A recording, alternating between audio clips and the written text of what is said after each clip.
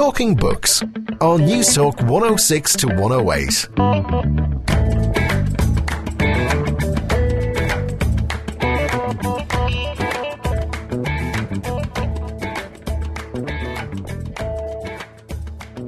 Hello, good morning, and you're very welcome to Talking Books with me, Susan Cahill. Well, this morning's show is going to be a bit different to usual. We're going to slow it all down and change the format around. And instead of our usual few interviews, we're going to hear from one of Ireland's best-loved authors, Deirdre Purcell.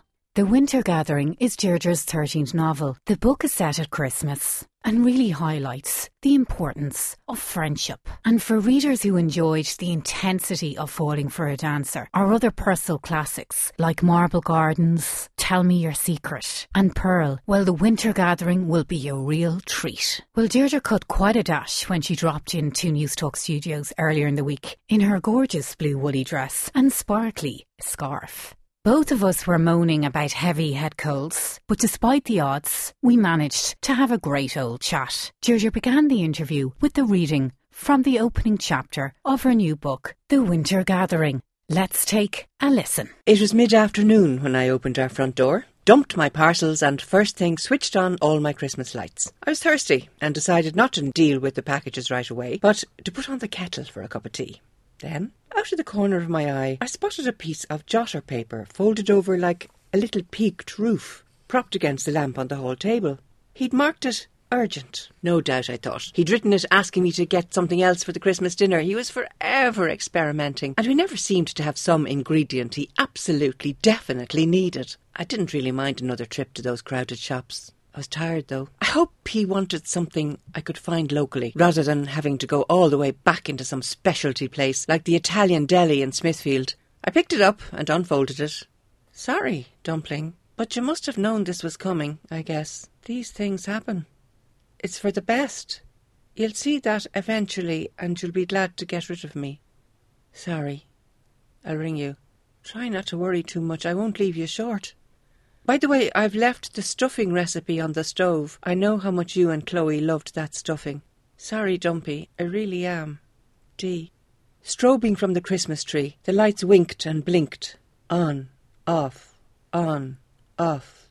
Incongruously, those TV warnings to us viewers. This broadcast contains flash photography, puttered through my mind. On, off, on, off. I registered the little crescents of paper at the top of the page, ripped so forcefully from their retaining wires that they were untidy and uneven, bent every which way. Poor little bits of paper. Derek had big hands. This didn't make sense. What did he mean? These things happen. What things? Why was he apologising so much? I read it again.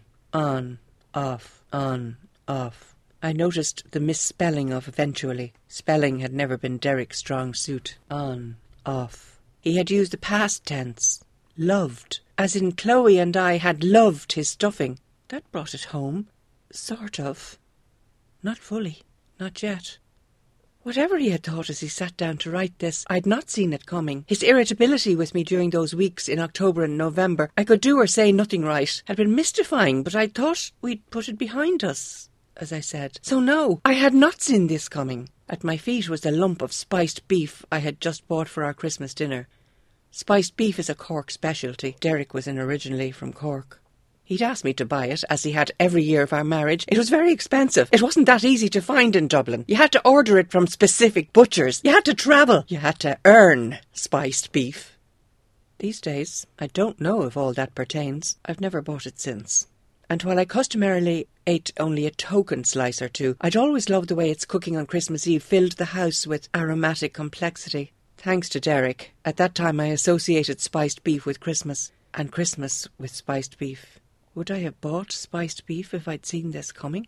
It really brings home how, around Christmas, how we lose sight of everything in one way and fail to see the writing on the wall. We get so preoccupied with the details of the wrapping paper or the spiced beef, but sometimes the big issues are just right in front of us, but we're just so busy that we just can't see it. I'm not even sure that it's we're so busy. I think that in big things like this, like a relationship falling asunder, I think we distract ourselves with details. I think it's much easier and more pleasant to concentrate on what you habitually do, like buy spiced beef, like, oh, Christmas is coming, I mean, where's my list? What list will I have? myself this year, where's last year's list so that I know I won't get the same thing for somebody? All of that kind of really relatively trivial things are much easier to deal with, really, than looking at the big issue. And the big issue for your central character in The Winter Gathering, Maggie, is the breakup of her marriage, and then how that affects her relationships with her world and the friends around her. And in one way it cements her friendships. Can you talk to me about the character of Maggie and why you set it at Christmas? I set it at Christmas for a very kind of pedestrian reason, because I love Christmas,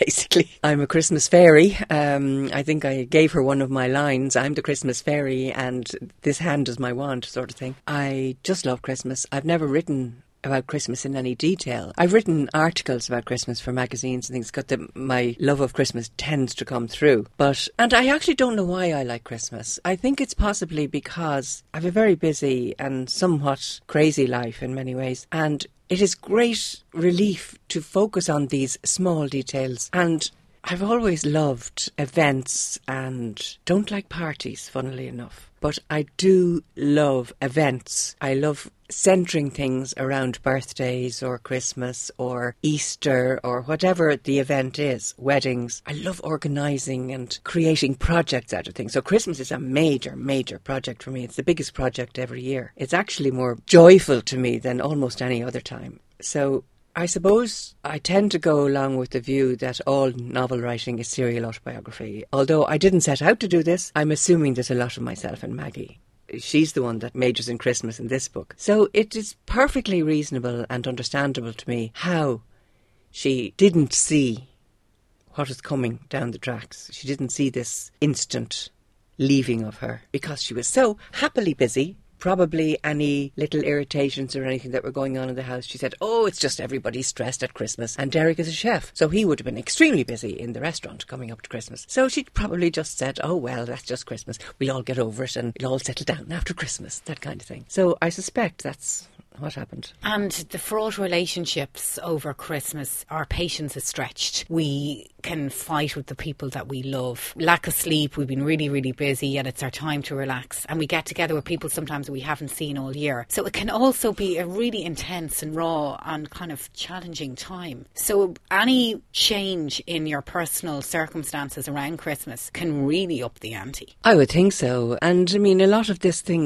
sort of thing does happen around Christmas because precisely of what you said, because of the focus that's on relationships. Since I wrote this book, actually, I mean, it's only just out, but I've been noticing the focus in TV ads on this kind of incredibly happy family, everyone smiling, everyone hugging, even the slight irritations are kind of eased off with a smile from Granny, that kind of thing. And we are conditioned to the fact now, or they're trying to condition us to the fact that, you know, presents and food and glitter and glam will smooth over everything and everything is going to be happy. Now, it can be for a lot of families, but for a lot of families it isn't. There are families where there's alcoholism, mental issues, just plain loneliness. I sometimes wonder, what about the hermit in the family? Maybe an old uncle or somebody who is left on his own, maybe with visits once a month, and suddenly is expected to come into this big, happy, jolly, flaming relationship cauldron and to be happy. How does he cope, or how does she cope if it's an aunt or an old grandmother perhaps who's not very well, who's taken out of hospital into this raucous kind of situation as we see on television all the time, which represents Christmas. Now, there seems to be no happy medium. It's either this way, hey, or it's homelessness and disaster and cold and all of that. So there is a happy medium, which is that people who get on at Christmas. People who don't get on at Christmas. But everybody does make a special effort. I know that because they're expected to. But our expectations are, so high at Christmas because we want to see all our friends. And then we hear all this romantic Christmas tunes on the radio and we go absolutely nostalgic and nuts and we revise all our past and we forgive everything. And then it all goes painfully wrong. And in some ways, The Winter Gathering addresses this year on year in terms of what are the challenges that faces anyone in their life? And why do we raise the expectations and intensify it so hard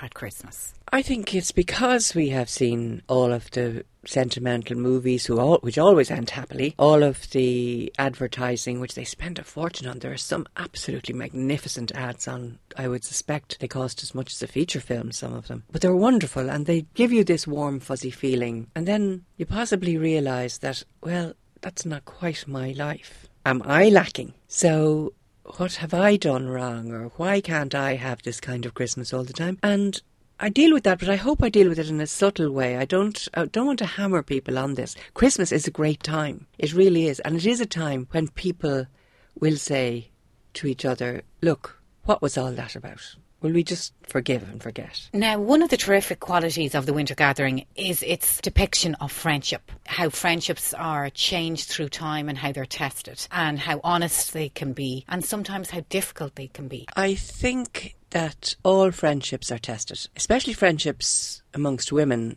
which are the deepest friendships. Really, they are. I mean, they're not circumstantial. We don't talk about football or, politics much, although with my friends I do. But I think that, I don't know whether this is a women-only thing, because I don't consider myself an expert on male friendships, except they baffle me. But I think there is a deep competitiveness sometimes between women friends. I don't understand it, but for instance, my particular career is up and down, up and down. Sometimes I'm a pauper, sometimes I have money. And there was a great period in my early years where I had a fair bit of money. And I did wonder if one or two of my friends resented that. They weren't jealous per se, they were very supportive, but there was an element of who does she think she is sort of thing, because I really enjoyed my money. I mean, I really did. I spent it all. I had a great time. Went on great holidays and brought people on holidays, and I just really enjoyed it. And so did all the friends who kind of shared in it. I sometimes wondered, there was an occasional barb here and there, and I ignored it. That's the way I deal with things. I ignored it and just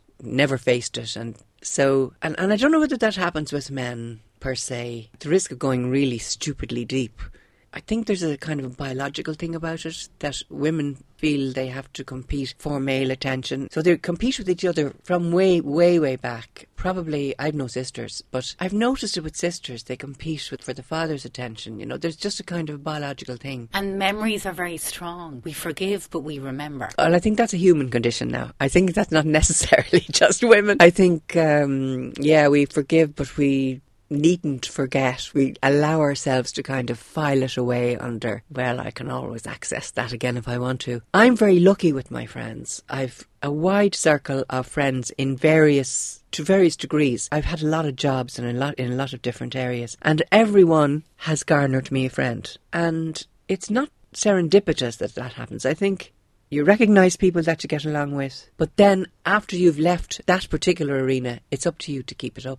It's up to you to keep the contact, to make the phone calls, to set up the meetings, to include them in whatever you're doing. So I don't do it deliberately. I just love the friends I have, and I love each one in each manifestation of stuff that I did. And for your character of Maggie, her friends are incredibly important to her because they help her navigate through the disintegration of her marriage and the enormous pressures that she experiences with her sister who suffers from mental illness. And friendship really triumphs. Can we talk a little bit about Maggie and Mary? Mary is Maggie's best friend. And there's a very interesting passage when Mary has some bad news and how Maggie reacts. Are you talking about the time when they're in the car and they're looking out across towards the East Link big business park there? And Mary has been she's quite a difficult personality anyway, but she has been very withdrawn and very weird all day. Now, they've been at a very weird, they've been at a kind of a wake. So Maggie puts it all down to that. And then when Mary says to her, "I have something to tell you," Maggie gets a big jolt, pulls in the car, and they stare out at the water. And out of the blue, Mary says, "I have cancer." And Maggie's reaction is, "I don't believe it." What? No, and she starts kind of on a childhood thing that she used to do, this distraction thing that we've talked about earlier, which is she tends to spell things backward. If she's kind of distressed or something. So she starts off with cancer. Cancer? No, that's Reknak backwards. And she starts going through all of the names of her friends that she knows, spelling them backwards. This is in her mind. So there's a kind of a disbelief, anger.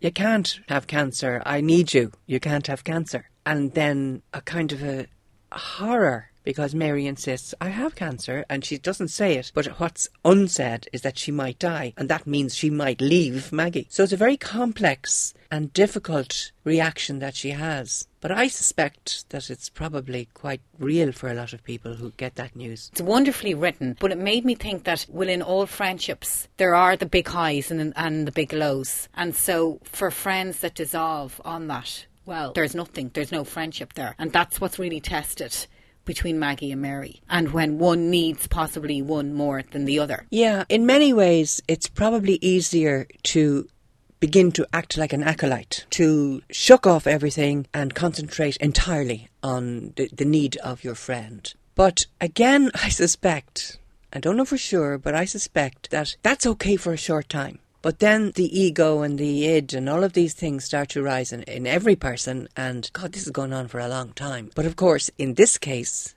Mary is very, very ill, may die, and Maggie has this ongoing sort of internal dialogue. What am I going to do without her? I can't live without her. But that's again the ego, you know, and so she balances that by just going into the cancer treatment centre with her, sitting there, all of that, and it actually works out for them. But it's not touch and go. It was never touch and go. But it's complicated. It's not simply I will now be my friend's right-hand woman. I will be my friend's apostle or disciple. I will take care of my friend's every need. That's the upper thing, but down below is, what about me? What about me? I think that is one of the things that is endemic in all friendships, not just between women. And all the harm that I've done, alas, it was to none but me. And all I've done for want of wit, to memory now I can't recall.